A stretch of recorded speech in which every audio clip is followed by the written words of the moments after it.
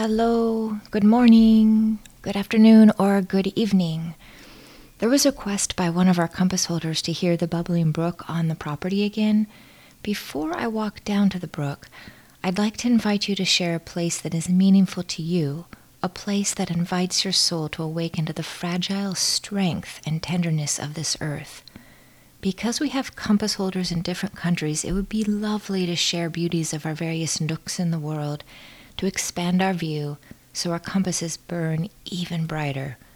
If you are happy to share, please leave a comment below. Let's go to the brook now.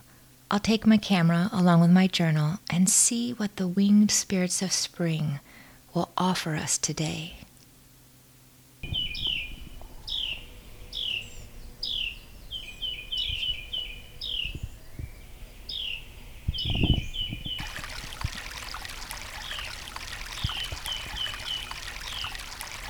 Here I am, surrounded by the forest, my toes aching to touch the frigid spring waters. Little pops of purple and white flowers dot the ground, and under the canopy of the trees are magic patches of bright green moss. If you slow your breath and pause, you can see that the moss is clusters of thousands of tiny star shapes, and brushing your hand along the top, you are met with a plushness that invites a softening of your spirit. After months of barren beauty, the forest is awakening.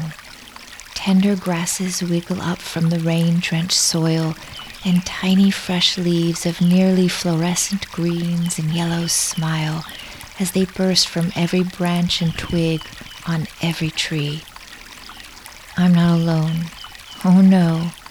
The land is buzzing with creatures.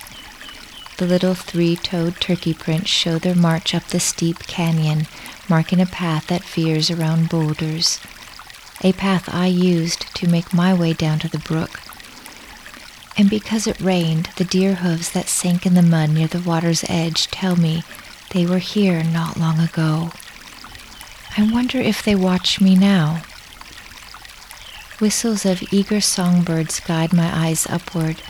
I peer through the smiles and quivers of those newly born leaves to see a cobalt blue sky with 3 great vultures circling and riding the currents with so much grace and contained power.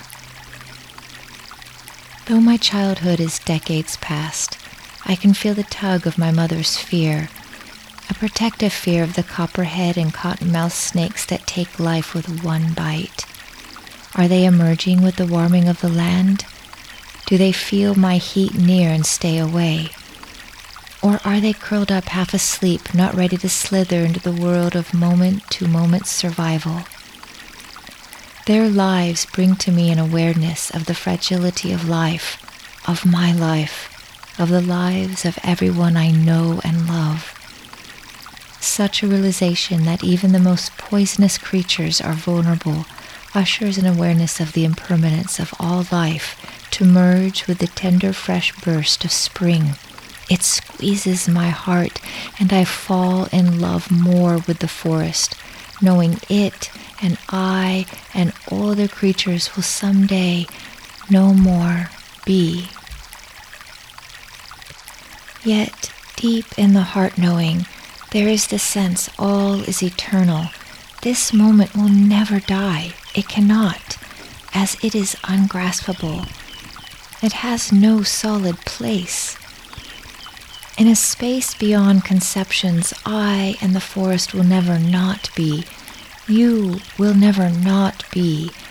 For as the Buddha and Einstein both said, time as we experience it is an illusion. How to hold the passing of human time in our hands and be brave enough to open our awareness to taste the eternal. This is the noble work of a human being. This is what births compassion in our minds that goes beyond time and space. A compassion that is vast and unbounded, much like the wide open cobalt blue sky of spring.